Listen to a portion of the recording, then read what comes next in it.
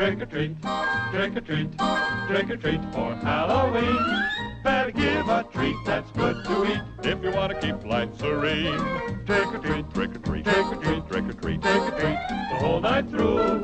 Little scalawags with fiendish gags can make it tough on you. So when ghosts and goblins by the score ring the bell on your front door, better not be stingy or your nightmares will come true.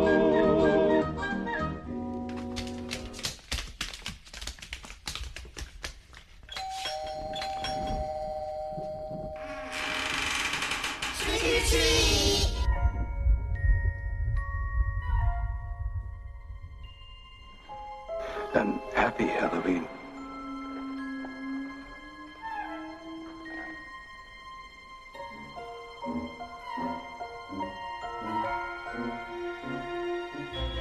I gotta rock.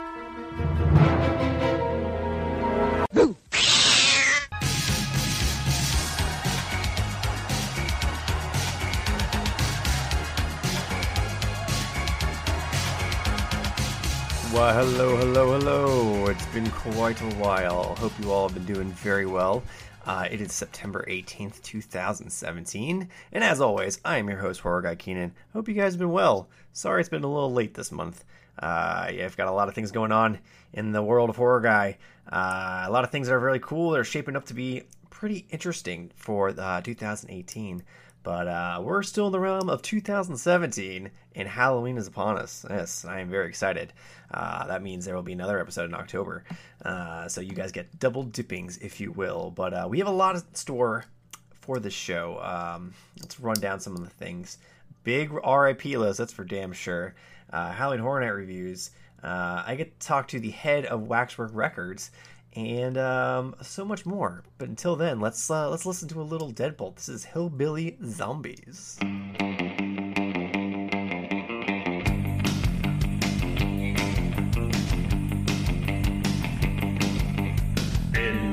the backwoods, there was a still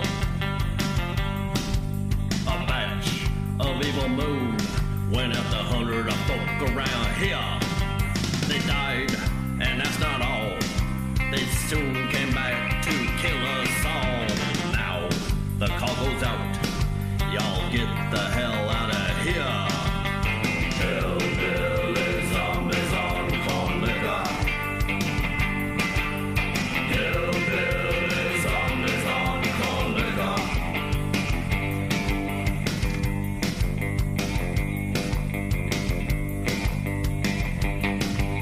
They came from Cherry Long, North Georgia by the Blue Ridge Mountain line. 500 hillbilly hot up on the moon and moonshine. And as they walked on down, they killed everyone in their way. A plate, a piece of cousin was the special of the day. There was hillbilly zombies on corn liquor. Hillbilly zombies on corn liquor. Go ahead, Governor. Come on up on it. Hello, good people of Georgia. This is Governor Clyde Ogletree. What we have here is a situation, a state of emergency. Oh my God. What is it, Governor? Now, hold on. What we have is a bunch of the mountain folks said that were coming on down from Blue Ridge out of the river and Cherry Log area over by Murrieta. They seem to be deceased and still walking. Yes, I said deceased and still walking.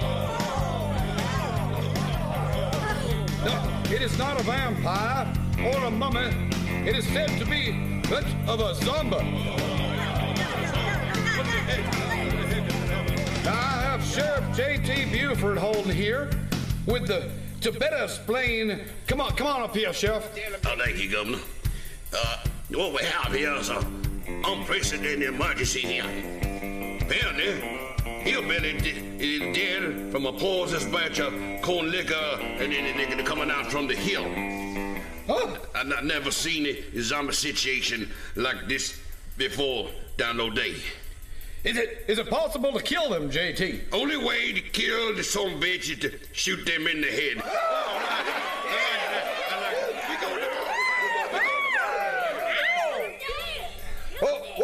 What would it What I'd personally like to see is a dead zombie. Do we need silver bullets, Governor? No, that's the werewolf, dummy.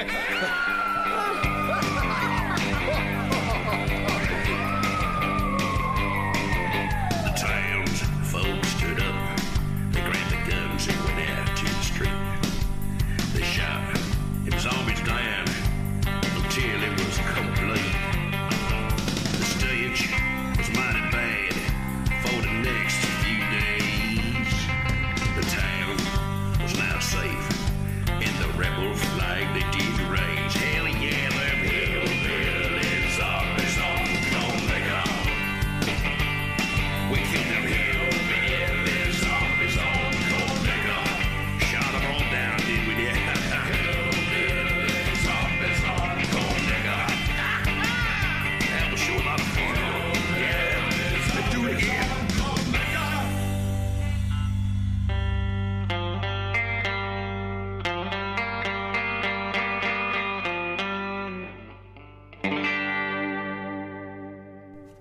I absolutely love that song. What we got here is a situation. Man. All right, so let's get right into news, guys. Well, we can't go into news without talking about It.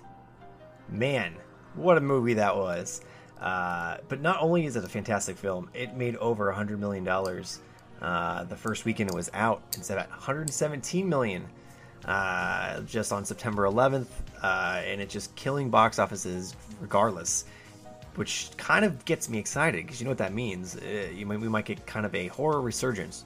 It's what we've kind of needed for quite a while. This movie was rated R. It was pretty violent with children in it. It's something we haven't seen very much lately, so it's kind of cool that something like that is actually making money. This is the perfect time to bring back, I think, Freddy Krueger, bring back the Nightmare on Elm Street series, but do it in a way that's actually interesting and fun, unlike that Platinum Dunes remake. So man, it was a lot of fun. A lot of people are kind of mixed about it, though. I hear, I'm defending it because I enjoyed it a lot. But I hear that the girl's role was changed a little bit, so she's like a major role, and then slowly, kind of lumped into this like helpless damsel in distress kind of character, which I can definitely see the concern in that. Some people just didn't think it was scary. I feel like that's a lot from horror fans. We don't find a lot scary because we're pretty jaded. We watch the stuff on the reg. People watched it for the first time in theaters, and I heard people screaming all around me. So, I thought it was great. I thought it was visually stunning. The director from Mama did an amazing job. I really enjoyed Mama. So I think if you like that movie, you'll like it.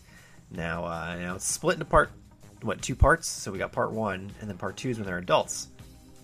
A lot of people are saying, well, I have no interest in seeing a bunch of adults running around with a clown compared to the kids. So that's gonna be a tough one for them to figure out. But it was just so good. I had friends that have gone to see that movie 5-6 times in theaters. But I think it all stems back to that fear of clowns and the scene in the garage. I won't spoil the scene, but it is, man, is that the scene to remember, huh? All right. More news. So the new Halloween. Yes, the Danny McBride remake of Halloween. I guess it's not a remake, sorry. The Danny McBride Halloween movie just got Jamie Lee Curtis on board. She's reprising her role, so is this a continuation of the original film? From what I hear, is that it continues after Halloween 2. So we have John Carpenter's film, which he's backed, this new one.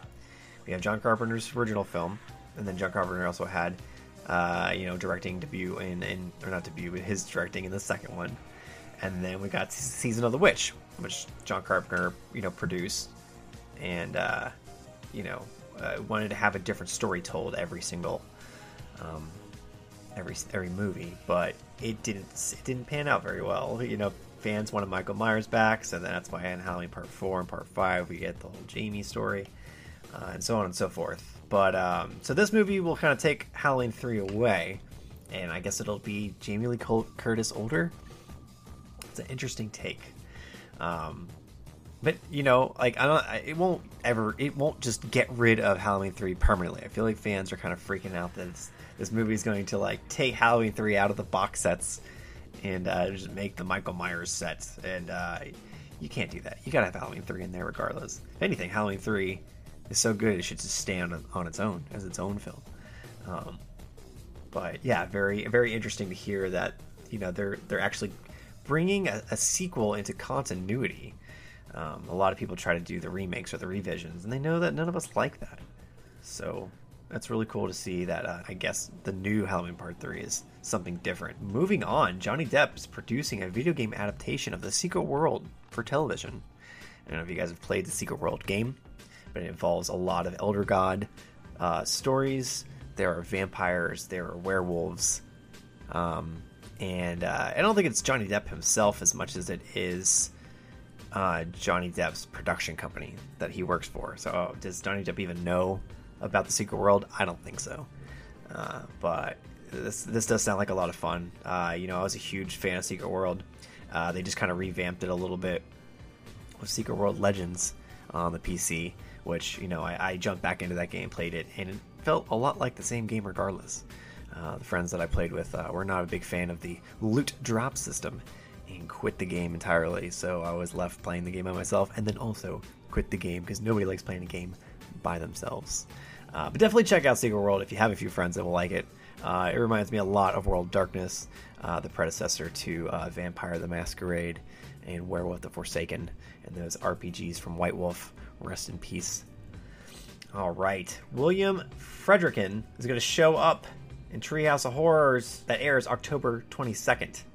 For those of you who don't know, William is the director of The Exorcist, so that'll be pretty interesting to see him on Treehouse of Horrors. I look for that every single year for Halloween. It's probably one of my favorite Halloween specials. So I'm glad that they're kind of bringing in some veterans from the horror classics. And of course they got to do, they got to promote the new Exorcist television series. So, what a better way than throw the original director on The Simpsons, Fox's #1 animated series. Moving on, Anya Taylor teams with the Witch director on Nosferatu. I don't know if you guys have seen Witch, but it's a fantastic film. Probably one of my favorite films of last year. And Anya was like the main girl in that film while she's coming back with the same director. And they're doing Nosferatu. I guess another remake. But, this I think Nosferatu definitely has room to be retold in a very interesting way. And if you get the guy that did Witch to do it, that could be very cool. So looking forward to that. Now, here's some news that I'm kind of hesitant to share with you guys because I think it's awful. But NBC, the company that loves me so much, is bringing the Munsters back. That's right. They failed once trying to bring it back with the fat kid from Stand By Me as Herman Munster. His name escapes me at the moment. They tried to reboot the Munster years ago and failed.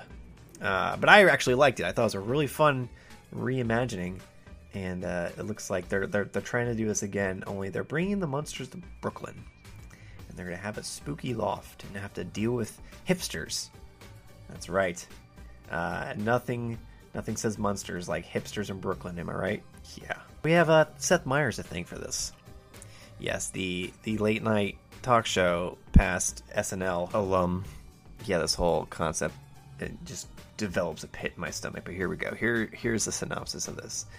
The series follows members of the Offbeat family who are determined to stay true to themselves by struggling to fit into the hipster part of Brooklyn.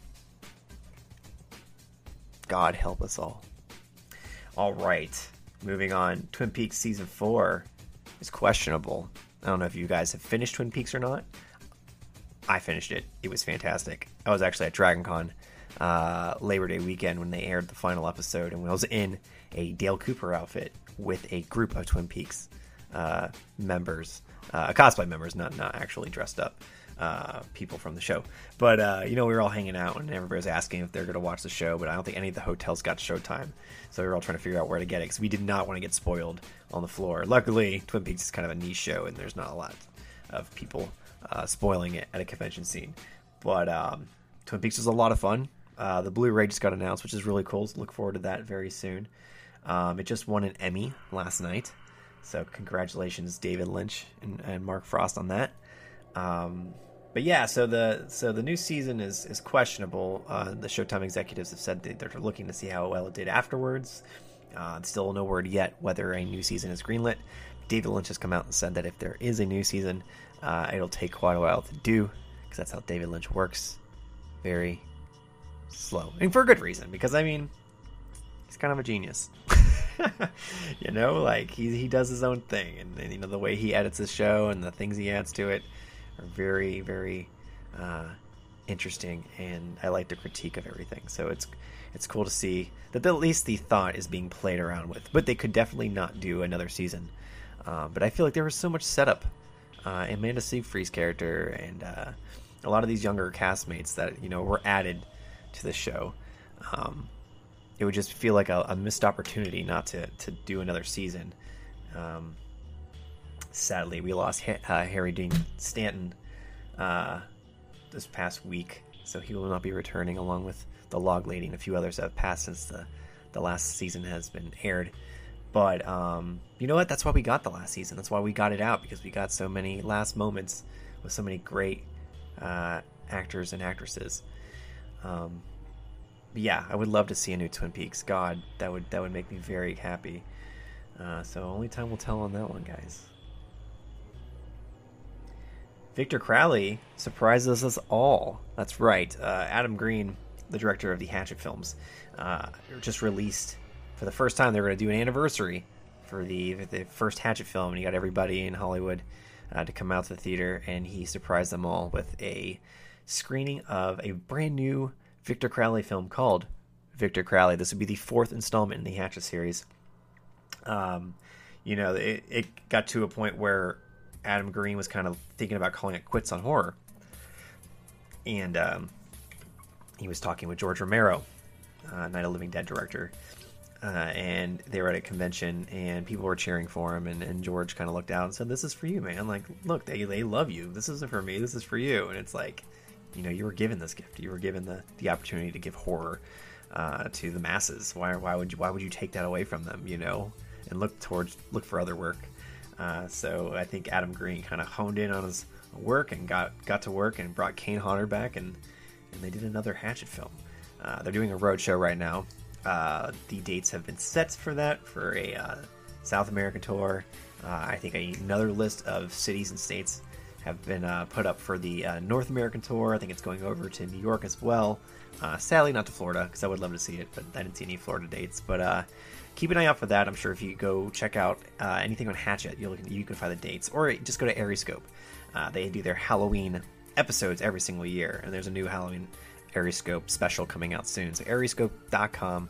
Love everything Adam Green and Joe Lynch and those guys put out. So definitely check that out. Is that my slogan? Check that out. I feel like I say check that out all the time. I should have Steve Brule here to just go, check it out.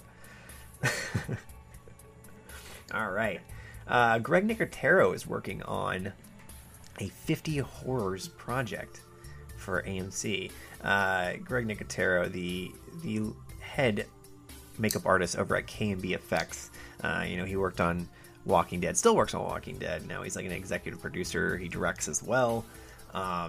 He's got a lot of stuff coming up in the pipeline. Now, Robert Kirkman recently left AMC to venture off to do original work on Amazon programs with one of his publicists, who now works over at Amazon. I think he met her on Outcast, which is a series I haven't seen too much of, but I do hear good things. So big falling out happened between Robert Kirkman and AMC. He's no longer with them, so AMC is looking for new programming.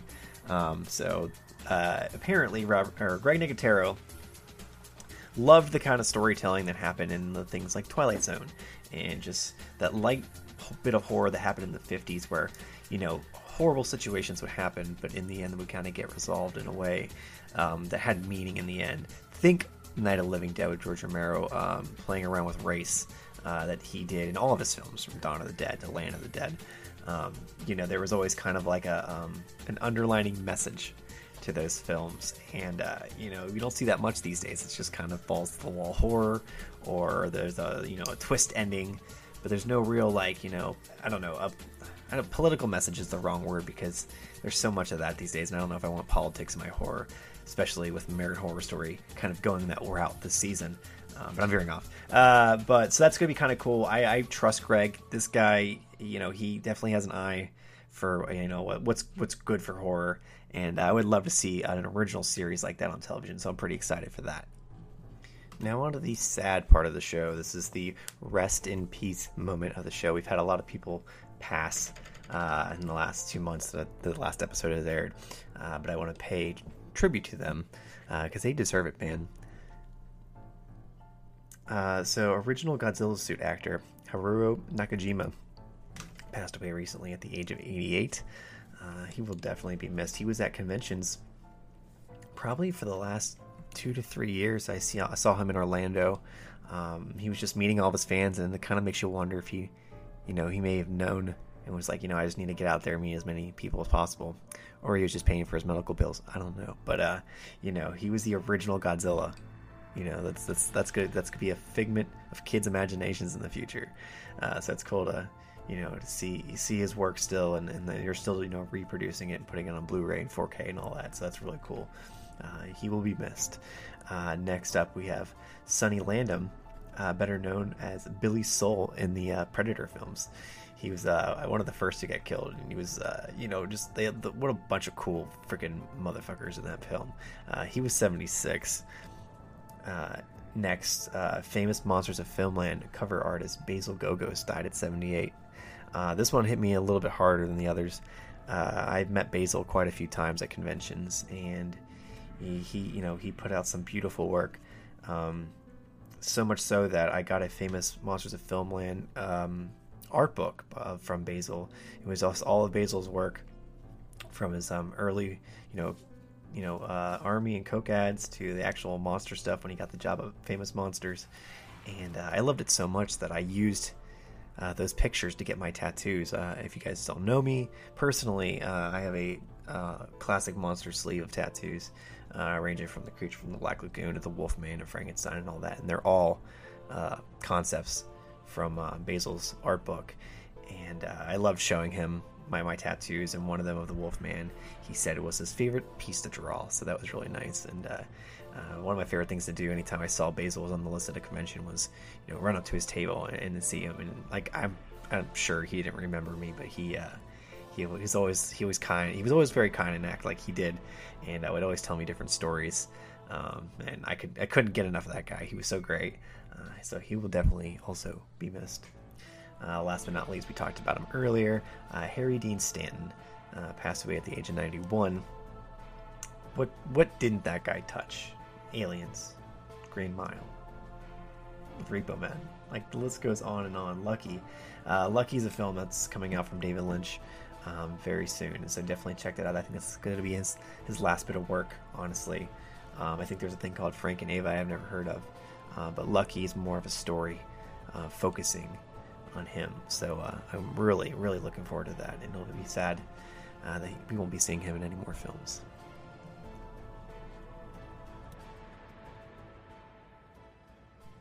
All right, let's ramp things back up, you guys.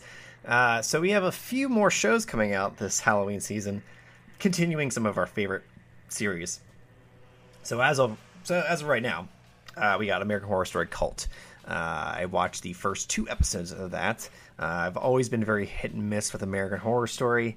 It's like every other season is good, and then it seems like I get to like the Halloween episode every year because I got to get to that episode, and then once that's done, I don't care anymore, really. So yeah, that's the one that's heavy-handed with politics right now. Trump becomes president, and then the rest of the world goes insane, basically. This season feels weird because it feels like it's just a bunch of phobias. It's a fear of clown, a fear of holes, a fear of people hating you, a fear of all that kind of stuff. I feel like they're running out of ideas, sadly. But I don't hate the season so far. I like the first 2 episodes that I saw. They're interesting.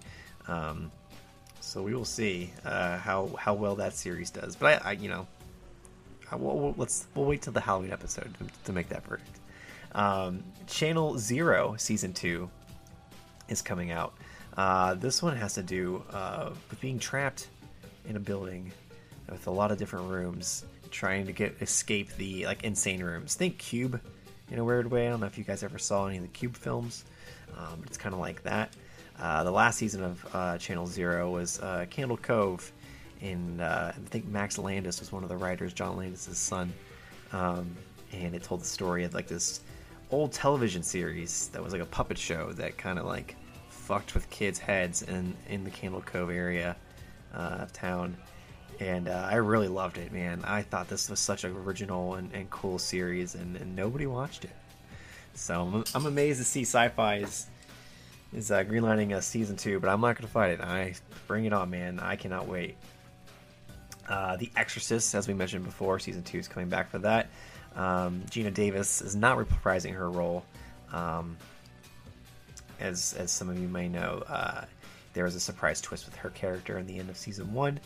This will be mainly taking the priest and his protege out of the small town where they were at for the original Exorcist season, and taking them on to more intense locations. So we'll see how well that does. I feel like that's what they did with the Exorcist beginning, and then that movie kind of flopped. So we'll see if there's even a future for season 3, especially on Fox, the station where everything stays. Ash vs. Evil Dead season 3 is happening. I fucking love this series. If anything, it is probably my favorite horror series on television. I loved season 1. I was definitely a champion behind it. I worked with Stars, getting it promoted and getting out there.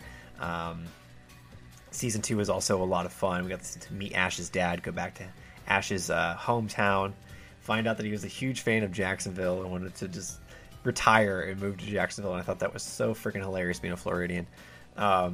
So season 3 is happening. Characters we thought may have been gone are back, and we got new characters as well. Some characters are now evil, and of course we get more Bruce Campbell, baby. How do you not like that? I'm super excited for this.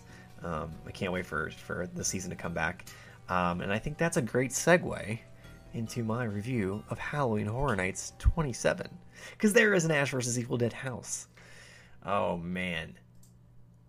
Halloween Horror Nights. What an event every year this is. I get invited out there with a lot of the members of the press, and this year I brought my friend Danielle, and we hung out with my friend Brad, who works for Bloody Disgusting. You may know him as Mr. Disgusting.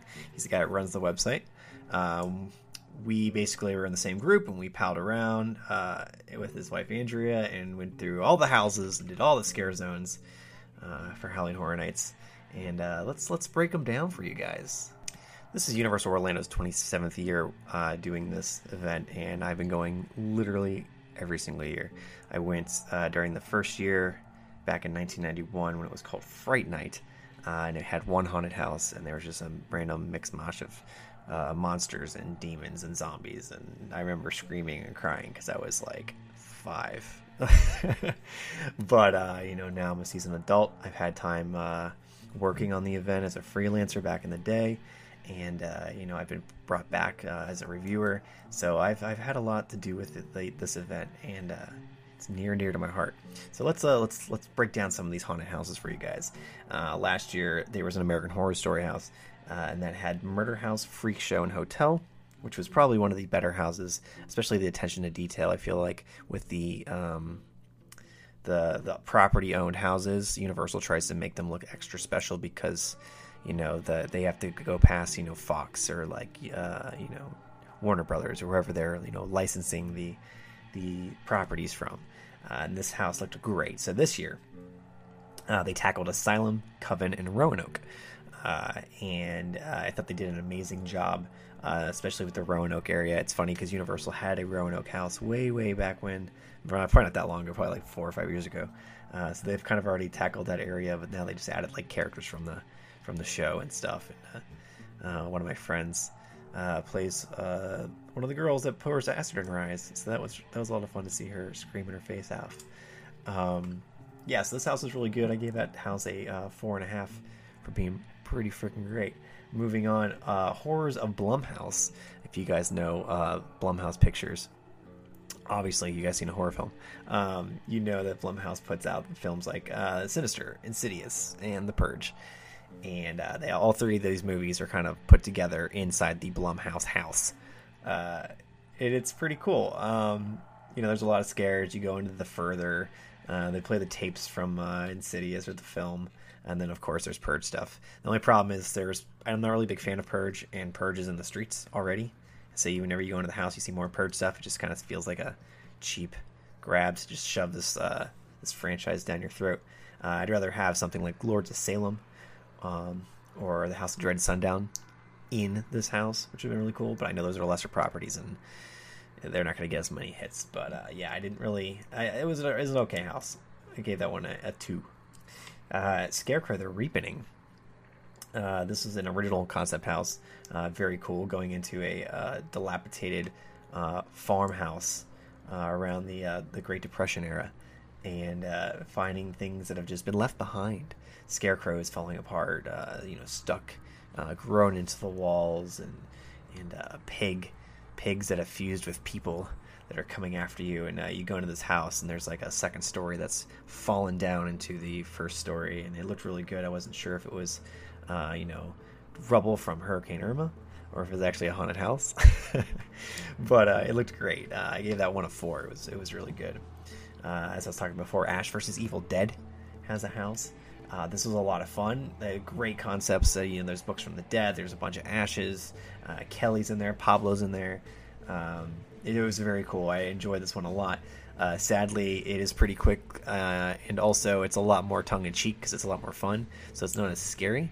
And I feel like for fans of the show, they'll love it. But if you have not seen it, and you don't know who Ash or the Evil Dead is, you're going to be very disappointed because you're just going to be like, well, that wasn't a very scary house at all. So that one hits on the 3.5 scale of scares.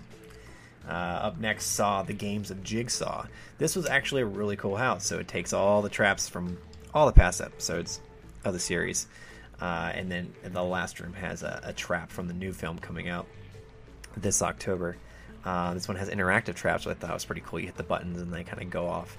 And I thought that was a really great thing to do to add to this house. Costumes and aesthetic to the walls and stuff is not much because it's Saw. It's just barbed wires, people hanging there screaming at you. But if you're going to do it well, Universal did it with flying colors. I gave this one a 3.5 as well. Moving on to The Fallen, which is a house that's covered with Nosferatu-type vampires. Ugly motherfuckers coming over to eat you. You go through this large pentagrammed church-like hotel of demons. There's burning coals everywhere, and flying vampires. They're in a soundstage, so they can actually rig up these people to fly around, and these vampires come pretty close to your face. Fucking love that. Thought that was really cool. But it's shared with another soundstage, so it's a tad small as well. So I gave that one a 3. Up next is The Shining. This is one I've been waiting to see for quite a while. With a property like Stanley Kubrick's The Shining, you got to do it justice. And Universal did great. From the twins in the hallway to the ballroom to room 237. It's all there, and the effects are just done so well. I mean, the blood elevator. How do you do that without screwing things up? Constantly every night. And they do it. They figure it out. I gave this one a 5. I was so happy to be in the Overlook Hotel, and I would love to go back ASAP. Last but not least is Dead Water. Dead Water is a house that takes place on the bayou. It's the Voodoo Queen's house, and she's inside an old riverboat that's like half sticking out of the water. There's alligators around it and lightning. As you go inside, the house kind of dips, and you're walking sideways. I don't know how they get handicapped people through this house. And if you have fear of like vertigo, you're gonna hate this house. But it was very cool. It was a lot of fun. I gave this one a 4.5. I thought that was a great house. So that's it for the houses. Now there are a few streets. My favorite street, of course, was Mike Daugherty's Trick or Treat. They got the actual licensing for that, so it was cool to see. Sam sneaking up on people. They had little doorways, and the kid throwing up chocolate next to the teacher, and all the other trick-or-treaters on the bus. It was sights to be seen, man. It was so good. Pumpkins all hanging through the trees and flickering all around. You get really cool pictures. It was really great. The Academy of Villains show wasn't playing, so there was no bleed over music into the Scare Zone. So I kind of just wanted to live there until my friend Danielle had to drag me away. But it was a good time. This is the last year for the Bill and Ted show. They had the Bill and Ted Halloween Adventure that's been going on for years and years at Universal Halloween Horror Nights, and it's a satire on pop culture. And they always do such a great job with it every year. And it's getting to the point now where kids don't really know who Bill and Ted are anymore. So we've been saying for a while, how is this still getting people in it? Do they even know who Bill and Ted is? So my guess is that they actually might be making the next Bill and Ted movie. So Universal can't use the rights for free anymore. So they're just going to go to a different property or something they already own. It'd be easier and cheaper for them. But I will miss the Bill and Ted show. It was a great show. And it was definitely a tradition every time we went to Halloween Horror Nights. But yeah, so there's a lot of different other scare zones out there that you should definitely check out. One that's, it's all about aliens, which was really cool. It's a big crashed alien ship and all these like sci-fi, like shiny suit, creepy aliens coming at you. I thought was really neat. And one with just a lot of the other icons from the houses. So it's pretty cool. Definitely check it out. Halloween Horror Nights in Orlando was a lot of fun this year. Highly recommend it. Go check it out if you can. A lot of different passes. You can do the VIP tour, or I'm sorry, the RIP tour. If you want to get into the lines a little bit quicker, because those lines can be grueling and that can really make or break your trip. You get out to Halloween Horror Nights in Orlando and you're standing in line for 2 hours to get into one house. You might only get 3 houses out of the night. Maybe if you throw another Hunsky at it, you can get all the houses and your trip will be a lot better. So yeah, Halloween Horror Nights, 2 thumbs up. And now for my interview with Kevin Bergeron from Waxwork Records. I'm here with a special guest today from Waxwork Records, Kevin Bergeron. How's it going, man? Hey, Keenan, I'm doing well. So I have to ask, you got a lot of things coming out right now. Really big things have been, happened with you guys ever since the Friday 13th vinyl, I feel like. I can't stop seeing that all over the internet lately. I would like to go right into the meat of things. How did Waxwork come to be? Well, Waxwork got started, I want to say in January of 2013, and the wheels were already set into motion a few months prior to that, with like the advent of like receiving some records for Christmas, actually. Mm-hmm. And it all started with a Christmas gift, actually, and I received some Christmas gifts from Susie, the co-owner of Waxwork, mm-hmm. and they happened to, a lot of them were soundtracks on vinyl, right? Mm-hmm. And I really love film music. I'm a big fan of just film scores and soundtracks, and I have been for a long time. And then I'm also very much into horror movies. So in that stack of records happened to be a lot of like horror soundtracks, like old ones, kind of like modern ones as well from new labels and stuff. Go ahead. Yeah. I'm sorry. I would say, were they like a lot of classic ones? I'm guessing they're new ones. Yeah, it was stuff like The Shining, like first pressings of stuff like that. Very cool. Awesome. So of course I was like, this is rad, this is great, But then we were also seeing a lot of new labels doing it as well. Not a lot, but there were a couple. Mm-hmm. And I have a history of recording and releasing music in previous bands that I've been in.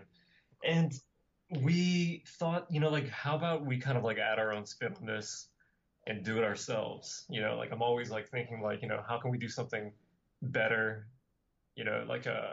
Let's try to figure out a way to get the actual master tapes. Let's figure out a way to actually get in touch with the director, the composer, and get liner notes from them, mm-hmm. because no one else was doing that. There were a lot of things that I felt as if needed to be done to kind of make the whole experience of purchasing and enjoying a soundtrack on vinyl, yeah. Specifically a better experience for the consumer, just a deluxe experience. I always throw that word around, deluxe. We have to make it deluxe. Right, but, or that you have to go directly through the studio itself to get something like that. Yeah, a lot of times you do, or a lot of times you actually have to go through the actual rights holders, which can be whomever. It could be a composer, it can be just some random dude that bought the rights to Creepshow or whatever, back in the 80s. Is that kind of like what it is though? Like, 'cause I'd imagine it was always such a hard thing to get, and then nowadays you have companies like, I know it's different with film and music, but like Shout Factory, who have been doing like all these re-releases for all these movies that have been coming out through Universal and Lionsgate, and it just seems like it's interesting that like now it seems like it's easier to do that now than it was maybe 10 years ago. Um, you know, that's a funny question because like I would think that it would probably be easier to do it 10 years ago because Yeah. now that everyone's doing it, I think the studios have kind of caught on and they're all like, oh, well, look, like this stuff actually has some sort of like it's sacred in a way and like there's money to be made off of this, so like let's figure out a way to kind of like Keep it work out a ourselves. better deal that's going to work in the interest of the studio rather than like the record label, and that's fine. I mean that's business, that's life, that they Right. need to make money. And but I'm all about the chase, and I'm all about figuring out a way to like track down the masters. Hmm. We did it for The Exorcist recently, like that's coming out soon, and Very cool. that was crazy. Just like and going back to like like your first question about like getting Waxwork started, Hmm. a lot of times like these soundtracks are available from the studio in terms of like, they already have like the digital files ready to go. Like, hey, we can send you the soundtrack right now. We'll just Dropbox it to you or whatever. Hmm. But, we always request, like, well, are the original masters, I mean, the actual tapes that were in the studio recording the score, recording Right. the orchestra or whatever, are those available? Hmm. And, it was really exciting being able to get the Exorcist tapes. Like, that was just insane. So, like, Yeah. we have that coming out soon, and that's all like transferred from the original, 1974 tapes or 73 rather. That's so rad. Holy crap. That's amazing that you can get a hold of that, that that's still around. It's a lot of detective work, man. Yeah. It's a lot of work, but I think that's what kind of like sets Waxwork apart from a lot of the other labels because we kind of like bust our butts trying to like do this in like the best manner possible. Hmm. Not to down on anybody, but just like to in terms of like Waxwork, like our company, Hmm. you want to like kick ass. Right, yeah, and you also like, I like that you guys add a lot to your gatefolds too.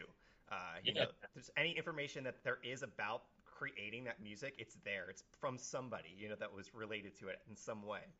Yeah, Um, exactly. that and the art too. I love the slip-ins or the covers that you guys add and stuff. It's really nice.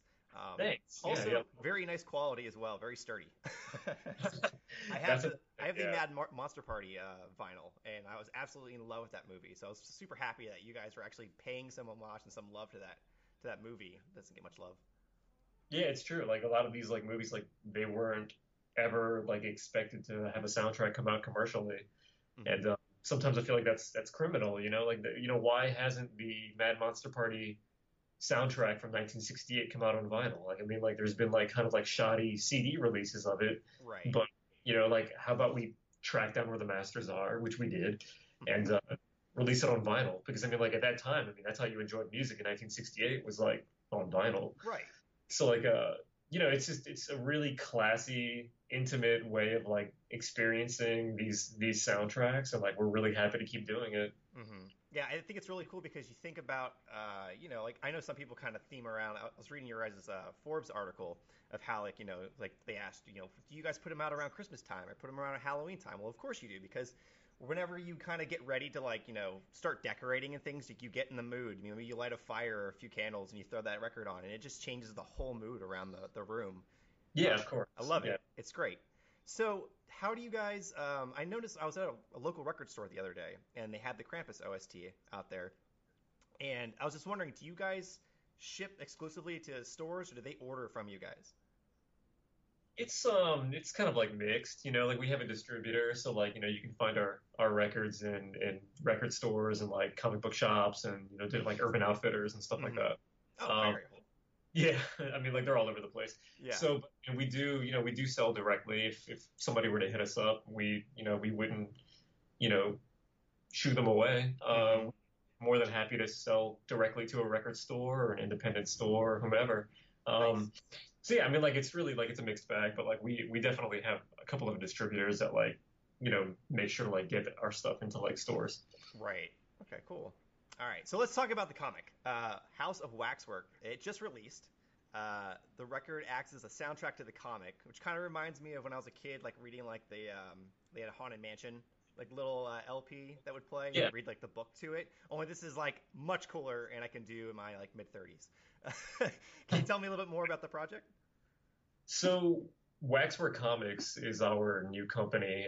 It's the publishing wing of Waxwork Records, and I think at some point we're probably just going to have to like just call the company Waxwork Entertainment because I mean like we're definitely branching out into doing a lot of different things.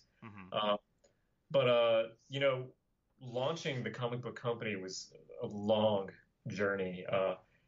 We just really felt as if like you know this is our opportunity to like do this right and do it you know do it perfectly. We work a lot with or we used to work a lot with Jay Younger from White Zombie before he moved to Spain, and he mastered basically everything that we've released for the first like couple of years of Waxwork.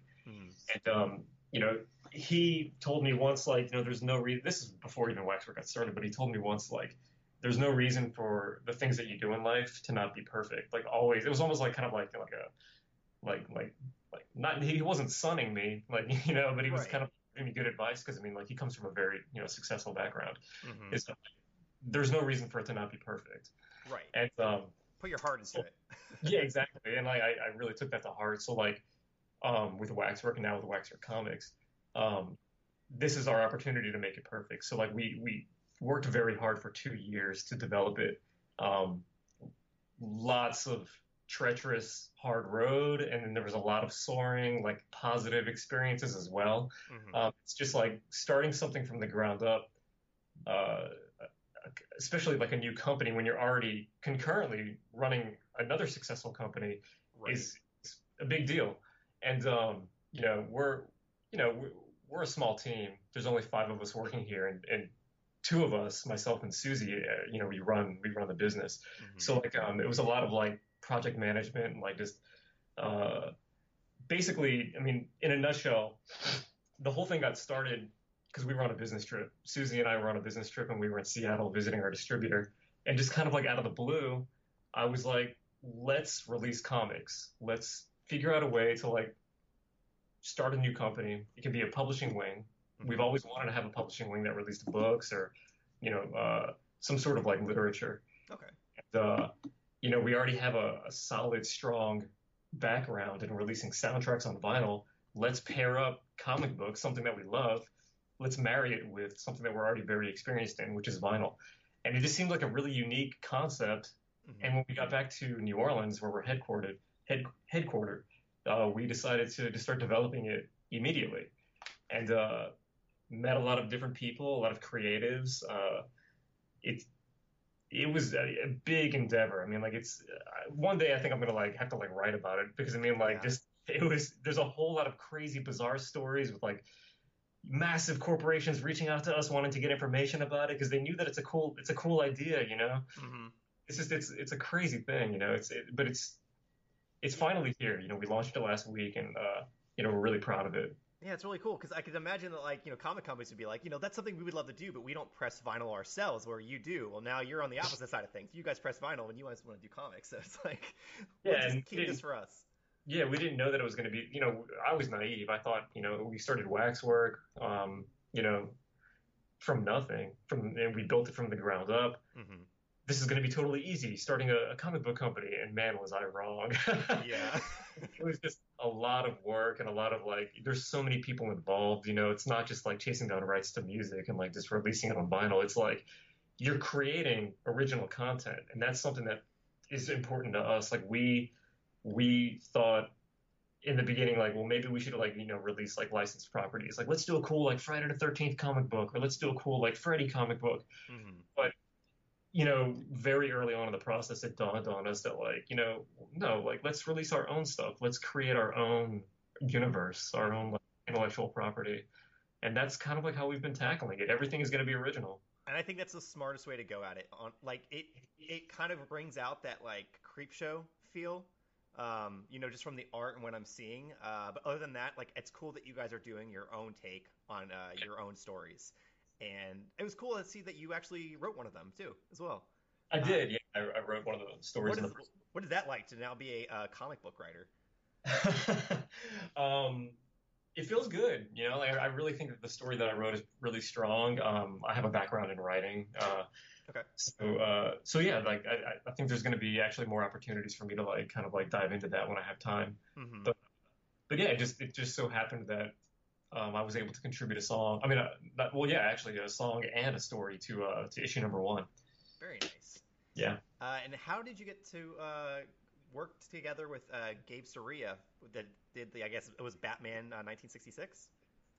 Yeah, like Gabe, we met him very early on in the process of starting House of Waxwork and Waxwork Comics. And he's a comic book writer and he lives here in New Orleans and we kept running into each other and like somewhere along the line we decided to team up and work with one another and like we think that he's a good writer and he wrote a called Slumber Party for issue one of House of Waxwork and like we think it came out great, so it's a nice little opening to the first issue. Very cool. And how did you get in contact with Gary Pullen? I know he does a lot of Rumor Magazine's covers. Super nice guy. I've met him in Florida a couple times. He's just super humble, super great. So it's cool to see that he's working with you guys. Yeah, Gary is awesome. We've been working with him literally since day one. I mean, he did the artwork to our very first release of Reanimator. So nice. yeah, so like just basically reaching out to him, just shooting him a friendly email and like just seeing where it went, and he liked the idea of what we were doing. Yeah. I've been knowing about Gary like since before I even started Waxwork because of Rumor Magazine, just Right. seeing his work around and being all like, man, we need to work with him in some capacity. Crazy talented. He's really good. So, okay, and I saw a little teaser that was on the Instagram page or I don't know if it's Twitter or Instagram, but it was of the Friday the 13th, the game, with Jason Voorhees. Yeah. The video game outfit. Is that something you guys are looking into doing, or you can't say right now? Oh, we're doing it. Yeah. You're doing it? So Yeah, we're doing the new game soundtrack, and it's going to be this crazy expansive, like kind of like double, maybe even triple LP thing. I mean, the game is so awesome. Yeah. And so is it going to be more than just the one song that Jason's theme is, or is it all the music from the game? it's going to be every piece of music from the game. I'm even going to try to license that Misfit song that plays on the radio, like I'm going to try to get that. We're tight with Jerry only, so like I pretty much just have to reach out and try to license it. So. Oh, that would be perfect. Yeah. Oh, and then I'm just thinking of the different vinyls that you can just press for that would be just freaking awesome.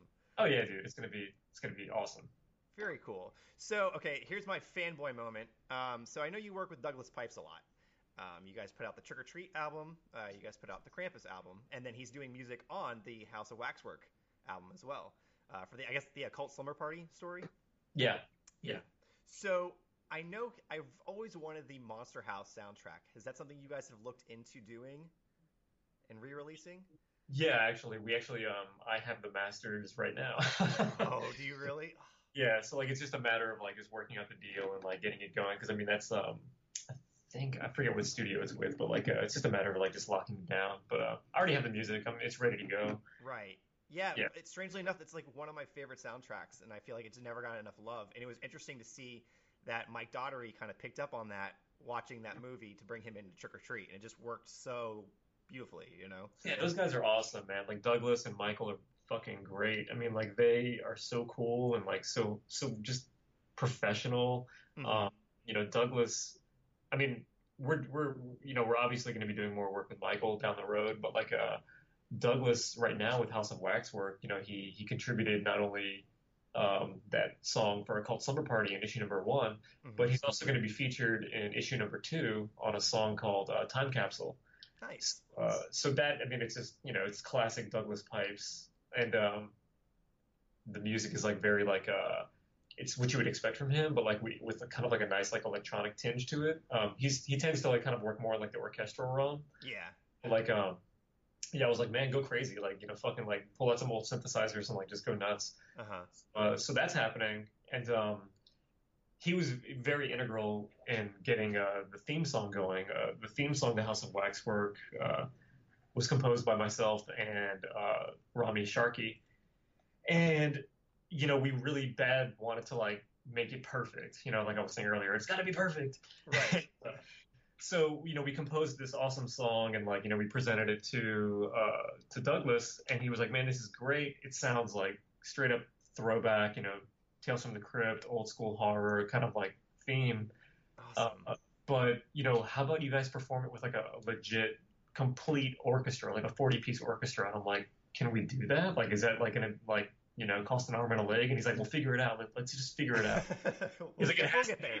Yeah, it has to be huge. Like you have like all these strings in here. Like, how about we like just kind of like pull in like an entire orchestra of strings? And through a lot of hard work. Basically, I put everything that I was doing at Waxwork on hold for an entire month to write, record, and mix that song down. I mean, like, it was just an act of Congress getting that song done because it had to be perfect. Right. And the results, I think it really feels good to like get back into playing music and to now be doing it with like people like Douglas Pipes and like these huge orchestras in Europe. It's just really special. So like like that's going to be like the theme song that appears on like pretty much every one of the soundtracks. I mean, every one of the 7 inches that comes with House of Waxwork. Oh, very cool. That's awesome. Man, Kevin, it sounds like you've come full circle in your career with music. Like, you started into just doing bands, and then you got this, like, small little company, you just loved vinyl, and now you're working in music again. Like, that's really cool. I hope it's not full circle yet. Like, I hope it's still, like, still coming around that curve. Oh, no, it's the infinity symbol. You're just going to keep going. That's what it is. Yeah, I want to keep going. I want to, like, blow through everything, yeah. Nice. Cool. All right, well, last question. Tell me a little bit about your involvement with the new Slashback video that's going on later this year. Yeah, so like we're good friends with Ryan Turek, and he lives out in LA. He works for Blumhouse, and we've been friends for a long time. He reached out to us and wanted to know if we wanted to like take part in the Slashback video event that's happening in Los Angeles in September. It's actually going to be like a art installation / kind of like pop-up shop / trip down memory lane. Basically, you're going to be able to like walk into Slashback Video and be transported into a video store that you walk into in like 1992, basically. It's going to be like this cool experience for people that grew up during that time, like late 80s, early 90s, where, the whole like home video craze happened, right? And it's all going to be horror centric. There's going to be a lot of horror artwork, and we're co-sponsoring the event. We're helping out putting it on. So it's gonna be great, man. A lot of awesome sponsors too, like Creepy Company and Fried Rags. And yeah, I was looking at the list and I saw you guys on there, and I was like, man, that's really cool. Like, they could be able to like sell some of your vinyl out there as well? I think that's the plan. Yeah, I think we're actually gonna be. Well, I'm going out there for it, so I just want to be there just to experience it and like just to hang out. But like right, yeah, I definitely want to get out there at least on a day or two just to check it out. It sounds super cool. You should, man. Yeah, if the opportunity is there for us to sell vinyl, I'm totally all about it. Yeah, and if you think about it, I mean, honestly, what were video stores back in the day?